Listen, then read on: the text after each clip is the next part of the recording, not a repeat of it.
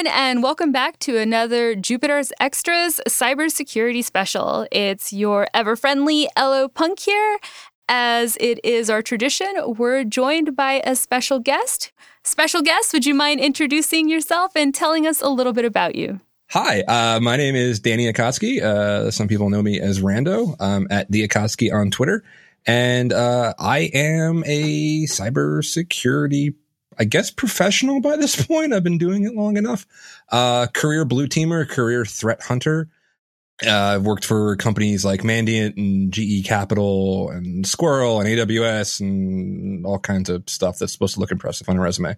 Danny, you wear a ton of hats. I can't even keep up with everything that you do. So would you clue us into a little bit of what you do for the community? Oh, that makes two of us because I can't keep track of it either. My favorite thing about this is, yes, I do it for a living and time I make my paycheck and security and blah, blah, blah, blah, blah. The reason I keep doing it is because we have such a robust and interesting and exciting hacker community, security community. So I do, this is the stuff I do when I'm not on the clock being paid for things. I love nothing more than teaching, bringing people together. So I created my own local DEF CON group here in Pennsylvania in Lehigh Valley, DEF CON 610. I've created multiple Slack rooms. One started out as just me and three of my idiot friends talking about threat hunting, and has since come to be like 300 plus people, where some people way smarter that I don't know why they're slumming hanging out in my room, but whatever brings people together. Podcasting, streaming. I have my own stream on Twitch, just doing interviews. My favorite thing I ever did was I went to go talk to 3 classes of middle schoolers about cybersecurity careers.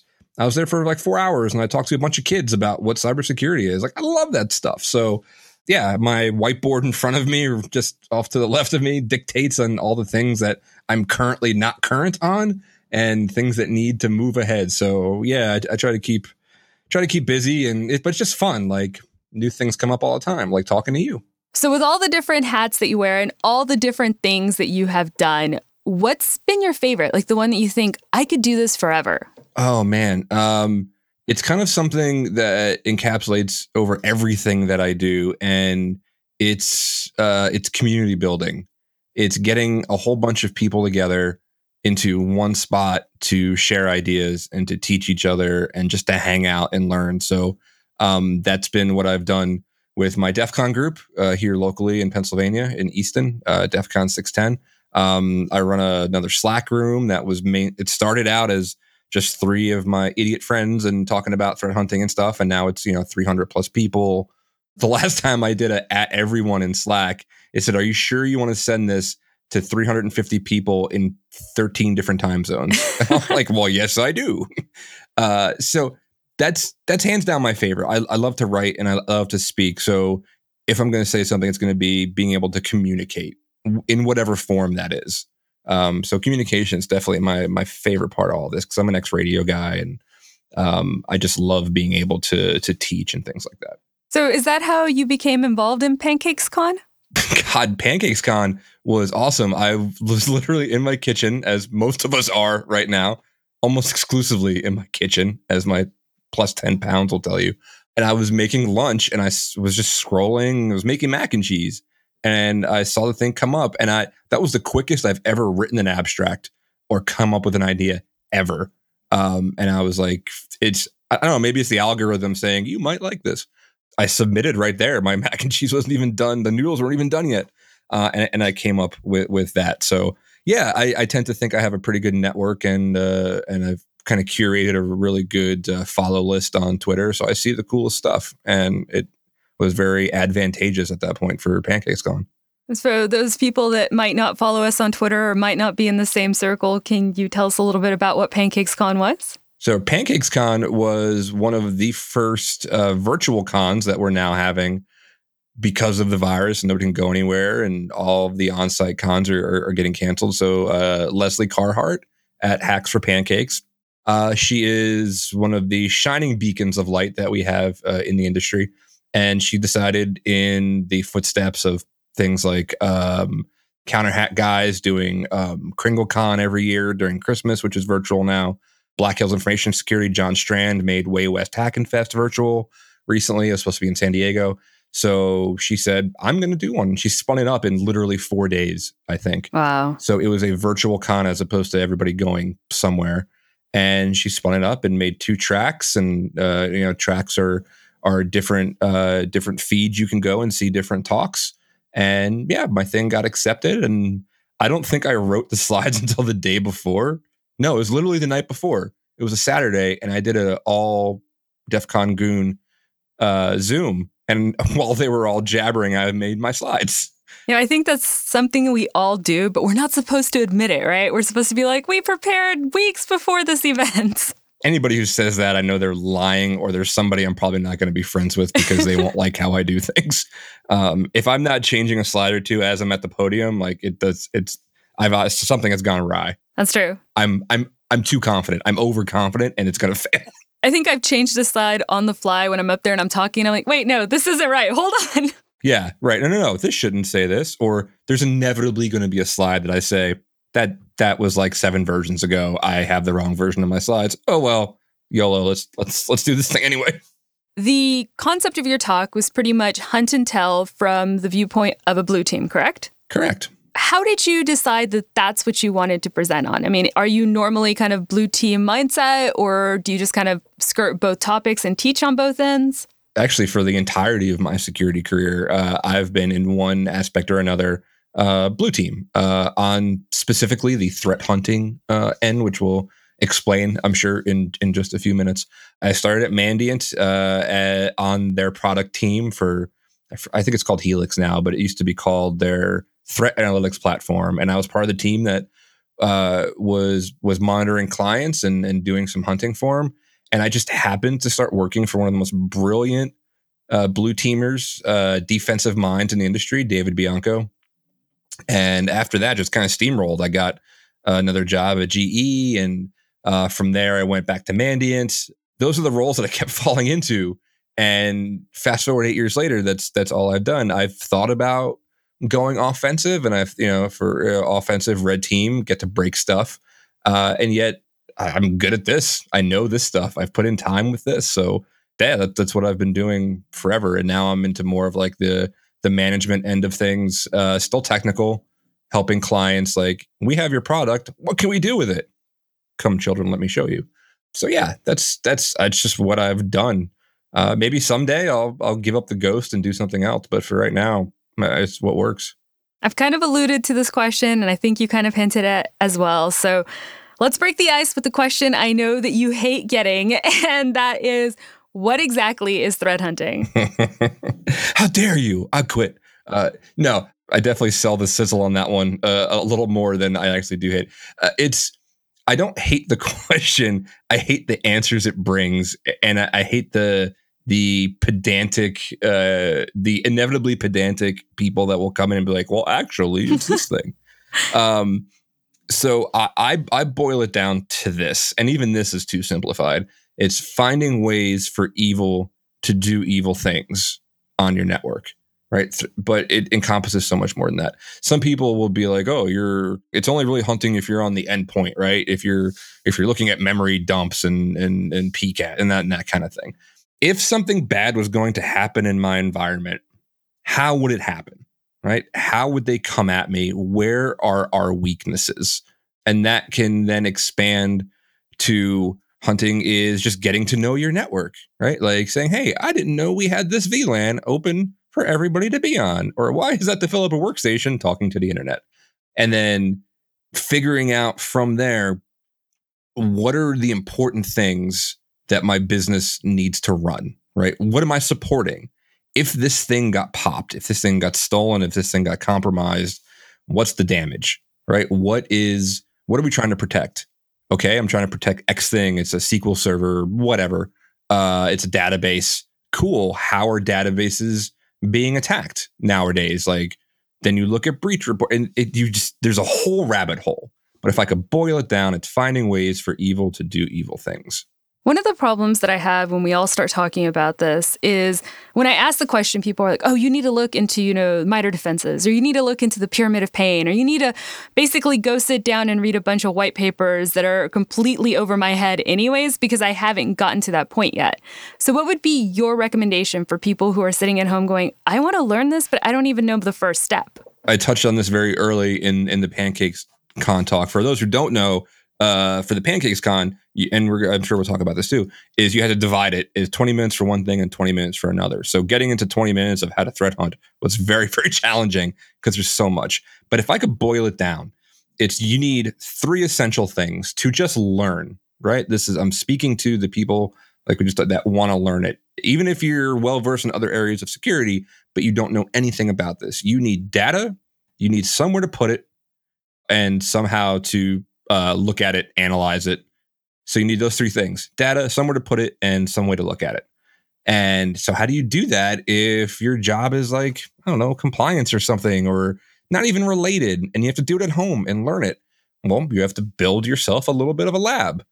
10 years ago, 5, 7, 8, whatever, that was much harder. You had to get bare metal, and then your room was 6,000 degrees because all the fans running. But today, it's much easier. You can go somewhere like VMware Fusion, whatever, and you can build your own virtual environments, spin up, and you can get ISOs. You can get images of systems from Microsoft for free for testing. Linux is free. Set up a Linux file server in this environment, set up the networking, and set up a Windows domain controller and some workstations, and you can do all of these wonderful, wonderful things in a virtual environment. Cool. I have my environment. Let's generate some data, right? There's all types of frameworks out there that will automatically generate data for you in these environments. They'll make it chatty. So now you have data. Cool. Data's flying around. You got yourself a little network. That's cool. Like, hey, this thing is working. And now maybe install like a pfSense firewall in there. There's images for that you can put on there. Now you have some infrastructure. And again, maybe even that for the person that is bare bones, knows nothing. What does an environment look like? Google's your friend, man. Get 5, 10 workstations, get a couple of servers, get a couple of firewalls going. All things you can find images for. Build your lab up. Cool data flying around. What am I going to do with it? Start getting those logs forwarded somewhere. Where am I going to forward them to? Got to have some place to put them. If you're a little small environment, Splunk Free Edition, up to 500 gigs. 500 gigs, I think, is free. Use that. Cool. Now, how am I going to analyze this? Well, let's take a step back real quick, because some people might be really, really new, and you're touching base on a lot of the things that we've been trying to focus on, and that's mastering the basics. So if you come in and you're like, you know what, I'm transitioning from, we talked to somebody who was a cook before, and we talked about to stay-at-home moms, and they're just interested because of all that they've read. You talked about setting up your infrastructure. Well, one of the things you might want to learn about is the hardware and the cloud, and take this in smaller bites. Don't try to do everything you just said, but master one basic before you move on to the next one. Is that something you'd agree with? Oh, God, yes. Now, for scale, to put this in perspective, everything I just said might take you months to do.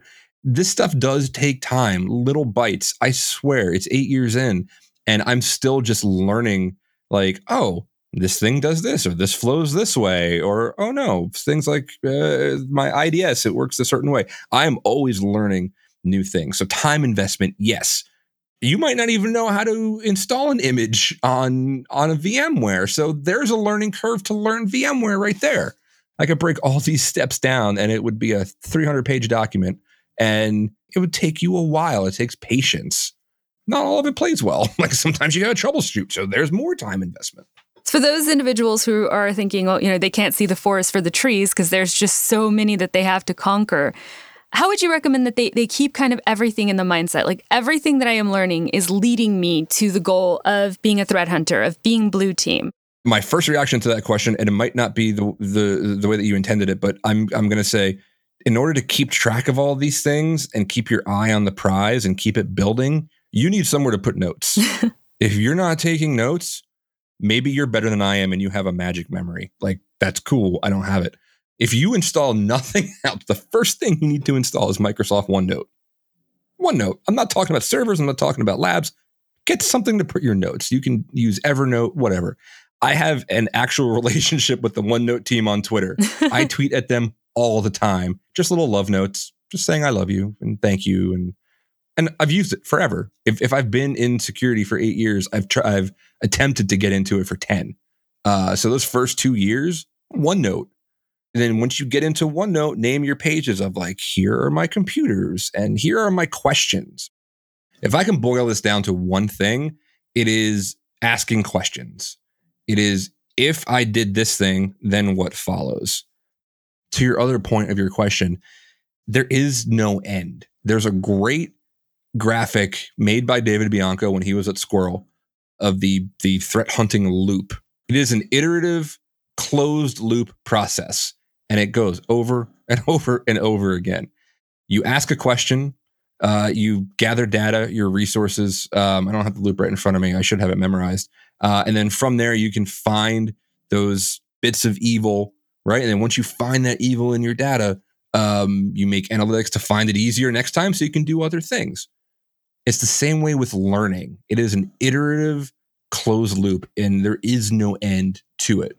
But your ultimate goal is to find the stuff that nobody found before. One of my favorite parts of your talk was actually when you were wrapping up and you were talking about the importance of not just keeping those notes, not just keeping on to your learning, but giving back and helping others with what you've learned. And I know one thing that I've done in approaching getting into infosec or really getting into anything is just picking a topic and going, I really want to learn, about DNS attacks. All right, well, I'm just going to write a talk on it and I'll research it as I'm learning it. Have you found that, you get a bit more confidence going out and teaching in your own skills? Or have you found that maybe, like some people tell me, it's just made me realize how much I don't know? Both. But for the people that are figuring out how much they don't know as a negative, that's completely the wrong way to look at it. I love figuring out how much I don't know. Spoiler alert, you'll never know how much you don't know until you've learned it. Wrap your head around that one. This is a cool story that I always liken it to. I studied Kung Fu for years, 5 or 6 years. And we had a weekend camp one time. We got a camp out here in Pennsylvania, out in Hershey. And my teacher and all the students, we camped out for 2 or 3 days. Now, I'd been studying for quite a few years at this point. And the very first thing we did all day out in the sun in our uniforms was practicing. One of the first things you ever learn is a straight punch. That's it. Just a straight punch. Seems like the most rudimentary thing. And yet there are all these little intricacies of form and firmness and speed and rotation of your hand. It's mind-numbing, the things my teacher knew. And we practiced it out in the sun for the whole day, 12 hours straight in the summer. And I still don't know everything about a straight punch. And I'm not sure if it's like just passed down through myth or whatever, but one of the pioneers of Kung Fu when he was on his deathbed, he was like 95 years old, and he's sitting there and he says, I finally figured out a straight punch, and then he died because he was sick, but he was a master. He was a master of whatever family skill that he was doing, and it is the same thing. When you teach, you learn more about the things you thought you were perfect at, because you can always get better, because the technology changes from the time that you first learned it and thought you were a master at it. 2 years later, hey, guess what? This thing is new and you didn't know this. So yes, teaching, writing, blogging, failing. People like success stories. Everybody loves some fail stories. And I don't think we have enough of those. I know that we started out this conversation kind of focusing on, your blue team talk, but everything that we've talked about just seems to me that it can be applied across any part of tech or just anything that you're trying to learn. Yes, 100%. I understand that it depends on people's learning style, but the biggest problem for me is hands-on versus book training. I know a lot of people who spend a lot of time delving into books and delving into white papers. They sound amazing, but when it gets to the actual practical end of it, especially when we're interviewing, they seem completely clueless. And so how do you balance that? How do you recommend that people tackle it when they need to be able to talk about it in the interview, but they actually have to be able to do the job? It is easy to regurgitate written information. I say easy, but people can ask me about the OSI model and I'll still screw it up right now. Again, that comes back to that practical application of building your own labs. I didn't mention it before, but I'm going to mention it now. Everything that I talked about, and when I dumped all that stuff on infrastructure and all that kind of blah, blah, blah, get a book. It's by one of my really good friends. Name is Tony Robinson, DA667 on Twitter.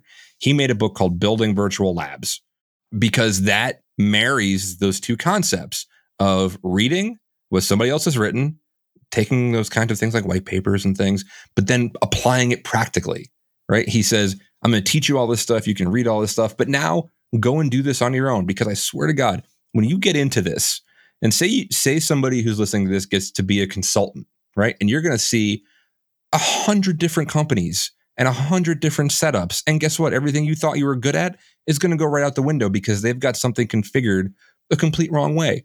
Another story about that of oh my God, now I don't know what I'm doing is I once had to build this thing. It's called a parser. And what a parser does is it takes these raw logs. Raw logs just look like gobbledygook, right? It's a bunch of letters and numbers and fields and all this kind of things. Think about just a wall of text. So the parser goes, I'm going to take all this and I'm going to make it in a readable format for you. But I have to know where one field ends and one begins, and you have to write me like that so I can get all this stuff out. And you write this parser, right? You write this thing and it's great. And then you go to another client to get their logs in and they have one thing changed. And that parser is completely broken because it was looking for a period and it had 2 spaces. Oh my God. It's the worst thing in the world. Then you got to write that parser again. So you have to marry the two. You have to marry reading and researching with doing. And like you said, people learn it different ways. Some people are strictly hands-on, and but even the hands-on people have to read. And some people like to just read. But you got to get your hands dirty, and there's ways to do it. Like there's no other way around it. You have to get your hands on the keyboard. So many people talking about cybersecurity now. It seems that it's, I don't want to say infiltrated, but that's the best word that I have, every part of the tech industry. And it really should. What would be your piece of advice for someone who's going, I want to get into cybersecurity, but then they look and there's 8,000 different fields. There's so many technologies, and it kind of gives you kind of deer in the headlights. Like, I don't know where to go after this decision. There is no easy answer for that. A lot of people who I hate the word mentor because it sounds very hoity-toity, but people that I've advised and counseled on this kind of thing, the positions that are the best for that are just getting to be like in a SOC, which is a security operations center, as an analyst.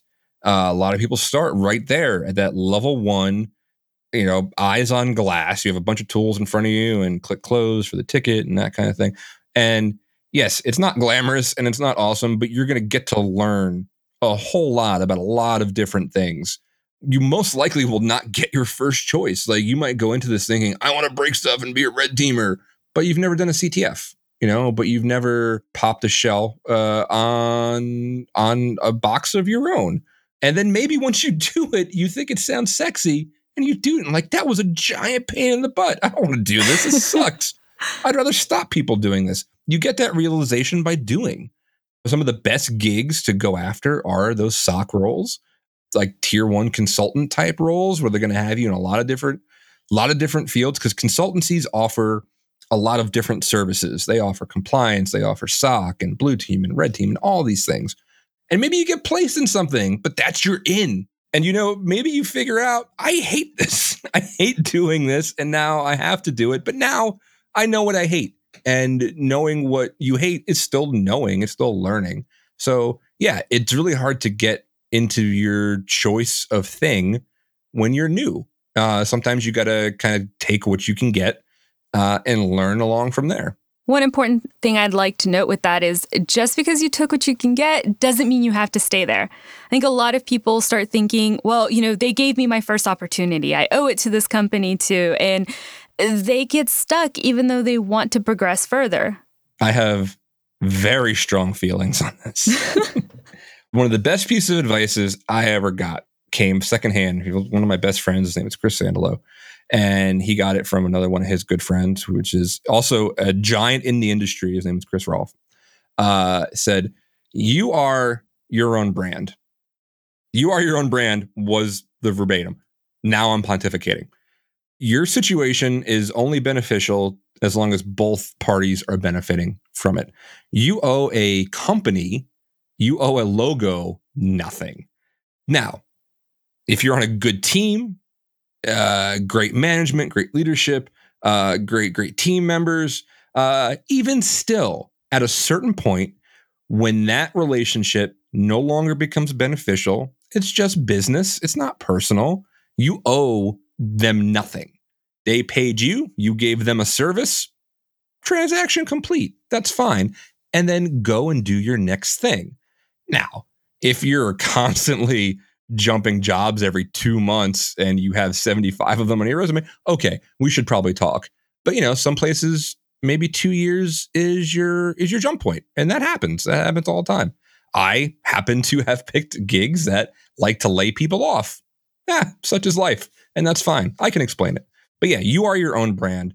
Your current job is your current long-term client, and that relationship is beneficial until it's not.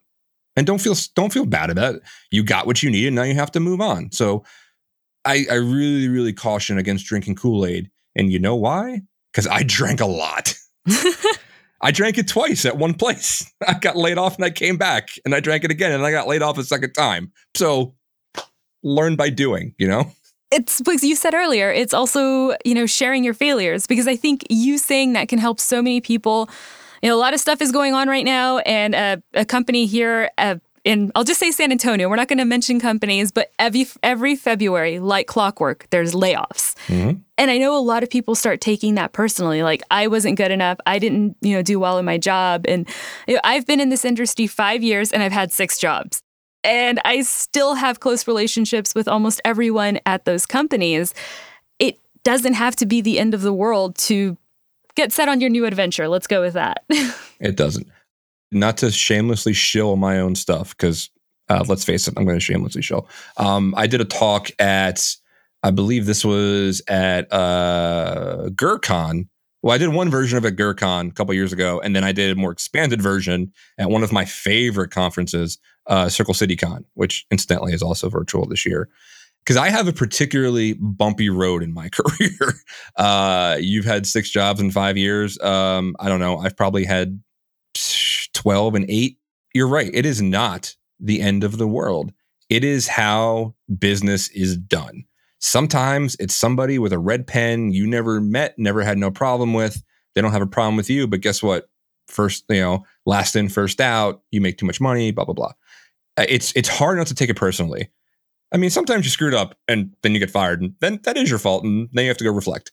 But layoffs, RIFs, reduction in force. People will hear RIF term. Hopefully not a lot.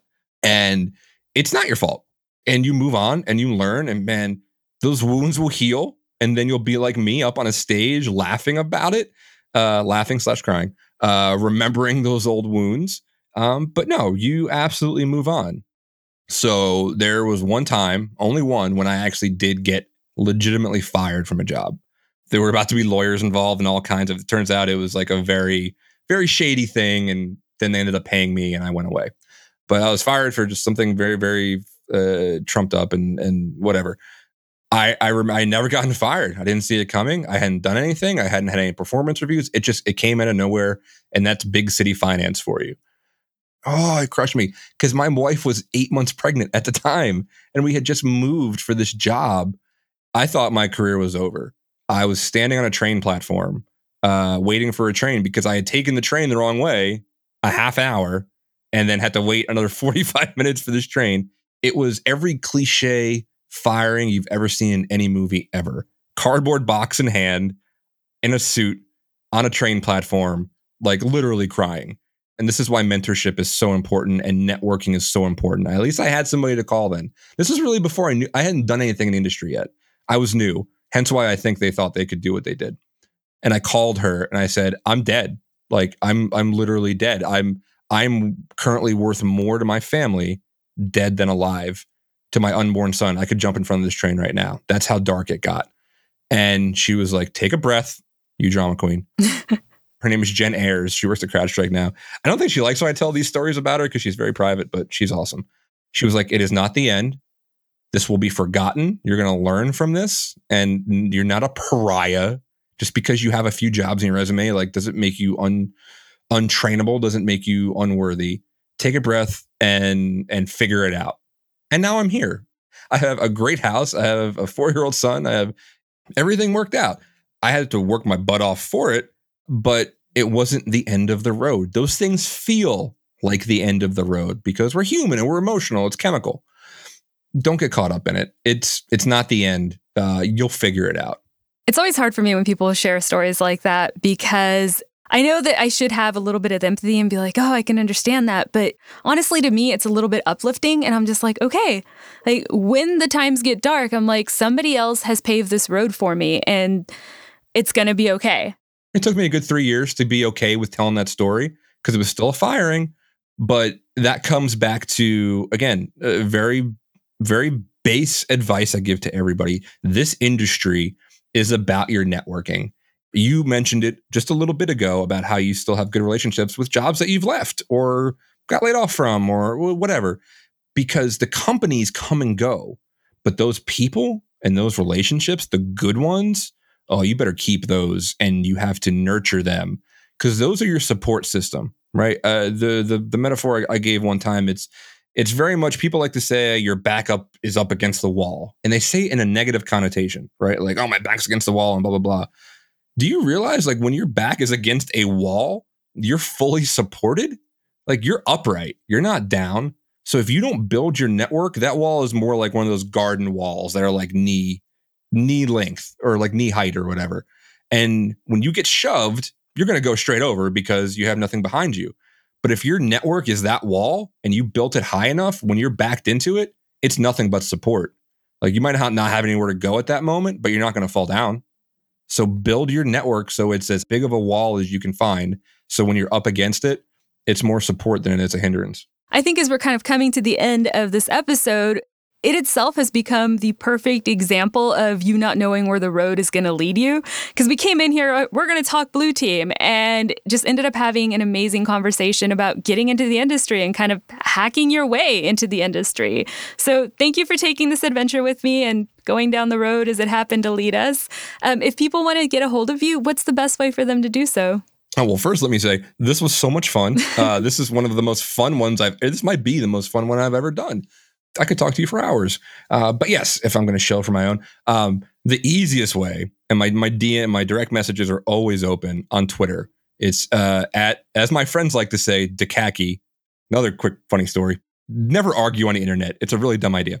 But I did, and somebody came back and shot back like, oh, it's pretty big talk for somebody that hides behind a handle. And I was like, bro, if you Googled my handle, it's literally my name. It is D for Danny Akacki, which people say Akacki. So anyway, literally my name. Google me. I'm on Twitter an unhealthy amount because it is hands down what has saved me a couple of times in these situations that we talked about. So at DAKACKI. You can also catch me. I have a blog site. It's rando.net, randoh.net.